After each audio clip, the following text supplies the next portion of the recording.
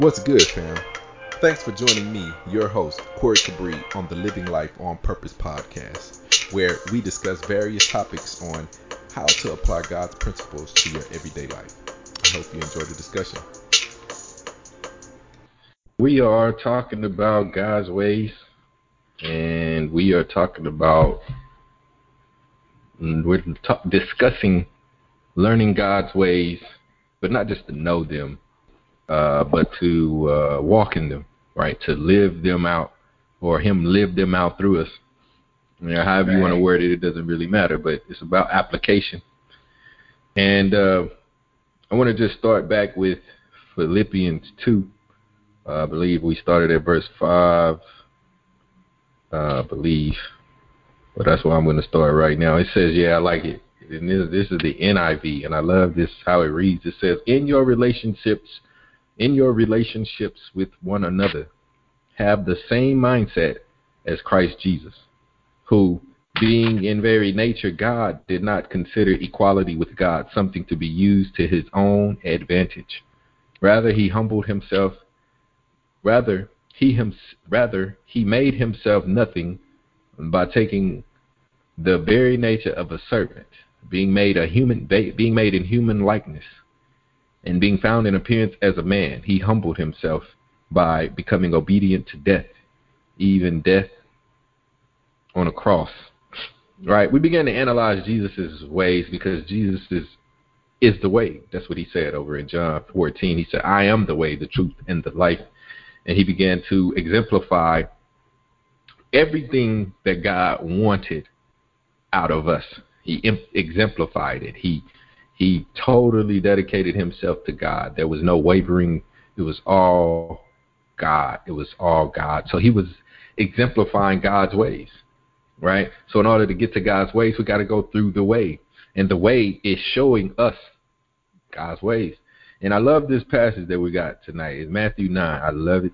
It just brings out a different, it just puts into perspective something we read all the time, but that I've never really just dissected. And God laid it on me. And even Zacchaeus over in Luke, but this one in Zacchaeus is really the same read. But we're going to go Matthew 9, and I'm going to start at verse 9, and it reads, as Jesus went on from there, he saw a man named Matthew sitting at the tax collector's booth. Follow me. This is Jesus talking. He told him, meaning Jesus told Matthew. And Matthew got up and followed him. While Jesus was having dinner at Matthew's house, many tax collectors and sinners came and ate with him and his disciples. When the Pharisees saw this, they asked his disciples, why does your teacher eat with tax collectors and sinners? On hearing this, Jesus said, it is not the healthy who need a doctor, but the sick. But go and learn what this means. I desire mercy. This is Jesus talking. I desire mercy, not sacrifice. For I have not come to call the righteous, but sinners. What really stands out to me here is it wasn't that Jesus just was eating with sinners and tax collectors. It wasn't just he was having mercy on the sinners and tax collectors. But the perspective here, his thought process towards sinners and the tax collectors was this: they need me too. They need me too. It wasn't even just they need me too. It was they need me. They need me. So I'm gonna put everything in context, but I want to start with an introduction here. I'm gonna be all formal today. And the introduction is this. So typically, in our day and time, or the modern day era, when somebody is guilty of something, we treat them as such, right? We put them in prison. Like they're in need of correction. They're not in need of a physician, right? Like we're not sending them to the doctor per se to get better. No, we're punishing them, right? We're imprisoning them, right? Because they need correction, right? They don't need salvation.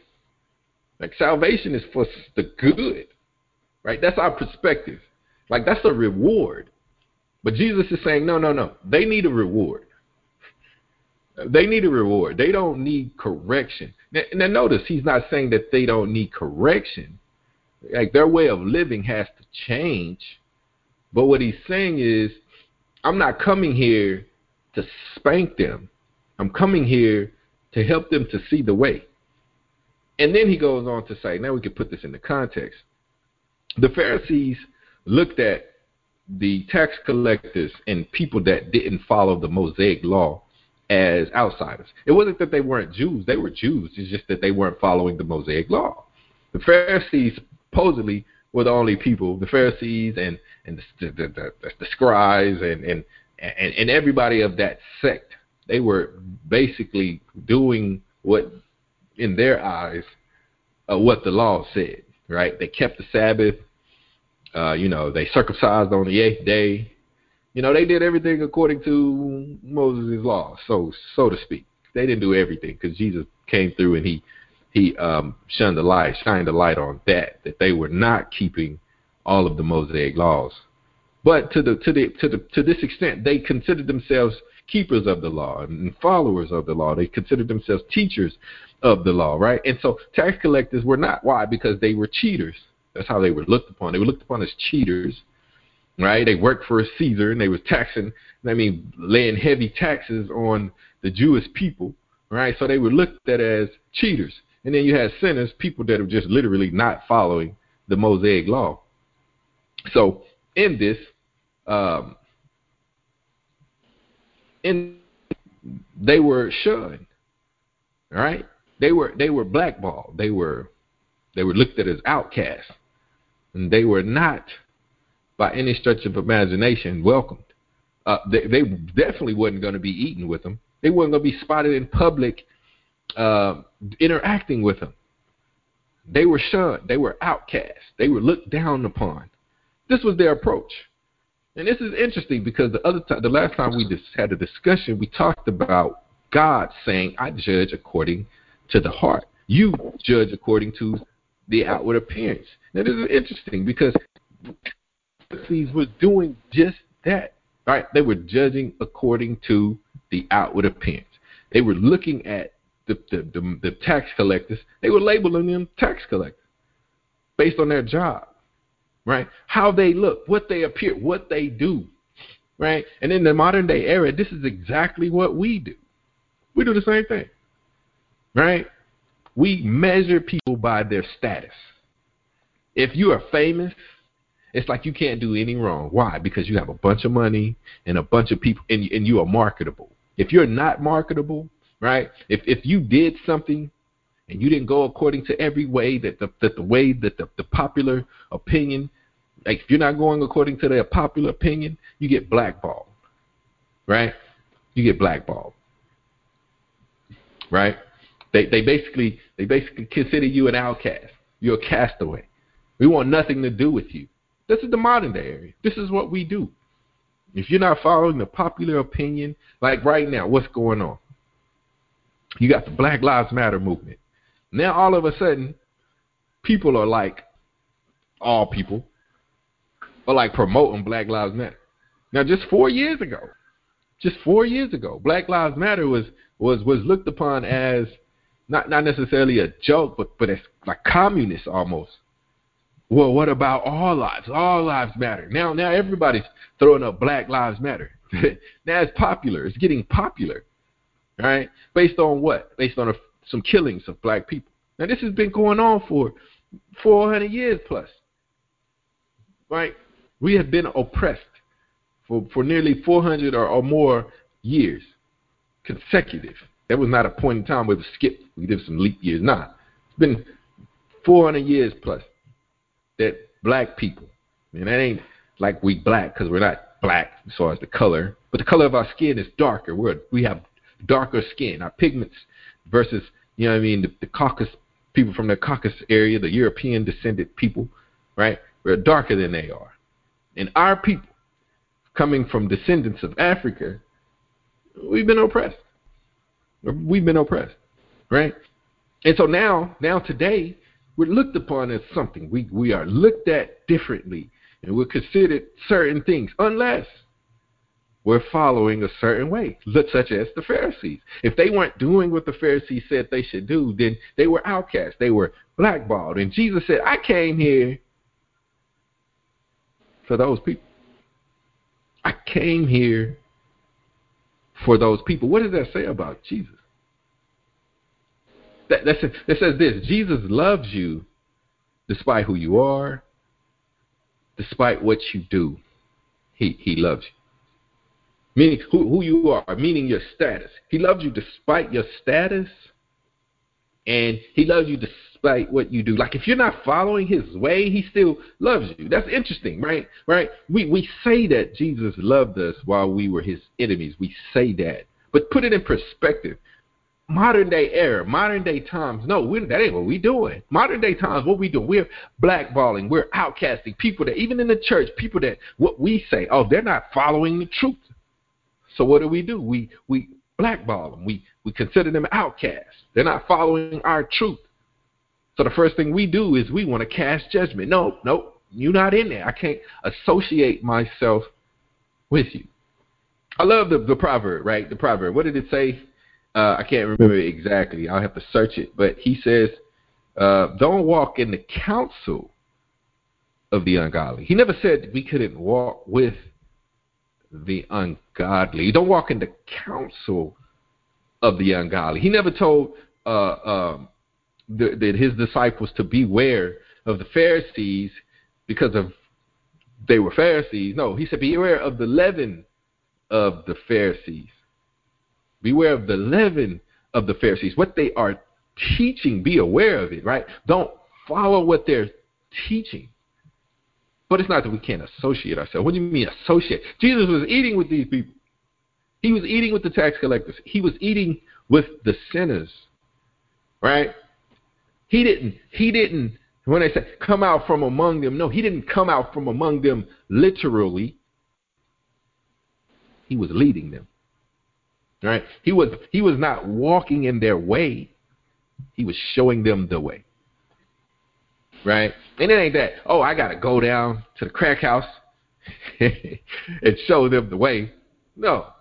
Ain't what I got to do. No. He ain't calling me to go to the crack house because I go to the crack house and I say I'm down there prophesying to them. They're going to say I'm prophesying. And if there's a bust, then I'm going to jail too. And I'm going to be like, no, I was down here preaching. Oh, that's what you was doing? Okay. You were down at the crack house preaching, huh? Yeah, no. That ain't what he's telling me to do. But what he's not telling me to do is disassociate myself with somebody that may be addicted to drugs. Say, I can't talk with you. It's like I say, no, I can't hang around you while you smoking, but I can hang around you. Right? I can't put myself in a position where it looks as if I'm partaking, but I can break bread with you. I could take you out to eat, brother. Yeah, I don't have to disassociate myself with you because you're not following the way. No, I'm here to show you the way. How am I going to show you the way if you don't see me? I'm not supposed to isolate myself. But what am I getting at? I'm getting at just this. There's a way for us to look at one another, and that's the way that Jesus looked at us regardless of what we did and what we were. There's a way he looks at us regardless of who we are and what we do. He still looks at us the same way. He still looks at us the same way. And what way is that? We need him. I love how he put it right here. He said, go, learn what this means. Go, learn what this means. I desire mercy, not sacrifice, for I have not come to call the righteous, but sinners. I'm calling sinners to follow me. I'm calling sinners to follow me. I'm calling people that are not following me to follow me. Yes, I want the people that are following me to keep following me. That doesn't mean he said, okay, all you sinners follow me. Okay, all you people that are not Sinners don't follow me. No, that's not what he's saying. That's not what he's saying. It's kind of like that whole thing. Black Lives Matter. He ain't saying, oh, because Black Lives Matter, that means everybody else doesn't. No, that's not what he's saying. That's not what he's saying. He's saying the sinners' lives matters too. I want sinners to follow me too. I want black people to matter too. Right? It's not just black people, it's all people he wants to matter. But he said, they matter too. And no, I'm not here making a message about Black Lives Matter. Absolutely not. But the message is, the point is, what God is showing me is this. How are we looking at one another? Are we looking at one another as though God belongs to them too? Or are we nitpicking? Because you be on Corey podcast, so yeah, I know you in there. Because you talk like this, so I know you in there. See, you ain't associating with them people that Jehovah's Witnesses and the Mormons, they're a little cuckoo. We can't roll with them. No, I can't walk in their counsel, but I can roll with them. I can roll with their theology, but as people, I can roll with them. I can associate myself with them. I can associate myself with a Muslim. I can roll with their theology. I can't break bread with somebody that's a Buddhist, but I can't follow after their way. Tell them the way. And what is that way? Jesus' way. That I got to look at them with love and mercy despite what they do and despite what their status is. I just love this. He said, it is not the healthy who need a doctor, but the sick. And these people that are Buddhists and Muslim, they might think I'm sick. So I can't roll up on them like they sick. Jesus wasn't rolling up on them like they were sick. He was like, hey guys, I got some medicine. No, he was just being the medicine. Right? He was just loving on them and following after God right in the midst of them. That's what he was doing. And when they asked him a question, he gave them the truth perspective. Right? When an issue was raised, he gave them the truth perspective. The Pharisees, they came and what was they saying? This man is eating with tax collectors. Why does your master eat with tax collectors and sinners? They raised the issue. Jesus didn't explain this to the people he was eating with. That's good stuff. He didn't explain this to the people that he was eating with. No, he explained it to the people that was looking on and questioning him. Who was questioning him? The people with the problem that didn't admit they had one. They was just happy to be in the midst of Christ. And so what I'm getting at, what God is showing me, his way in this matter is, how are we looking at one another? How are we measuring one another? Are we being merciful? Is it merciful? Is it with grace? Is it as though, man, they need Christ too. They need Christ too. I mean, that's all I have. It's just that simple. If I'm going to follow the way, then I got to walk as though everybody needs exactly what I need. I have not arrived because I'm saying or professing that I'm following Christ. No, I have to profess that I'm following Christ, and I have to look at folk, whatever they do, how they look or talk. I gotta walk as though, man, they need Christ too. We gotta walk in love. We gotta walk with an imagination of mercy toward all men, towards all people, towards people that are not following Christ. We gotta walk in love towards them too. That's all I have, brother. But look here, Corey. Yes, sir. They need him. And we are, if we're willing, a vessel that delivers him to them. And so consequently, we got to get out of the business of having our own lives and our own destinies and our own purposes and all this other stuff that we come up with that gets in the way of us yielding to his lordship 24/7. And too much in our society is about us. Too much of our lives is about us. Yeah. And even when you look at these scriptures, it amazes me when I think about myself how long it took me to finally get in step with Jesus about what it is he's doing. He wasn't trying to have no office. He was about addressing the needs of individual people one by one as he ran into them. Well, family, I hope the discussion has encouraged you. I hope it has enlightened you. I hope it has infused you with love and truth to live a life filled with God on purpose. And if it has, join us again for more godly discussions. Thank you.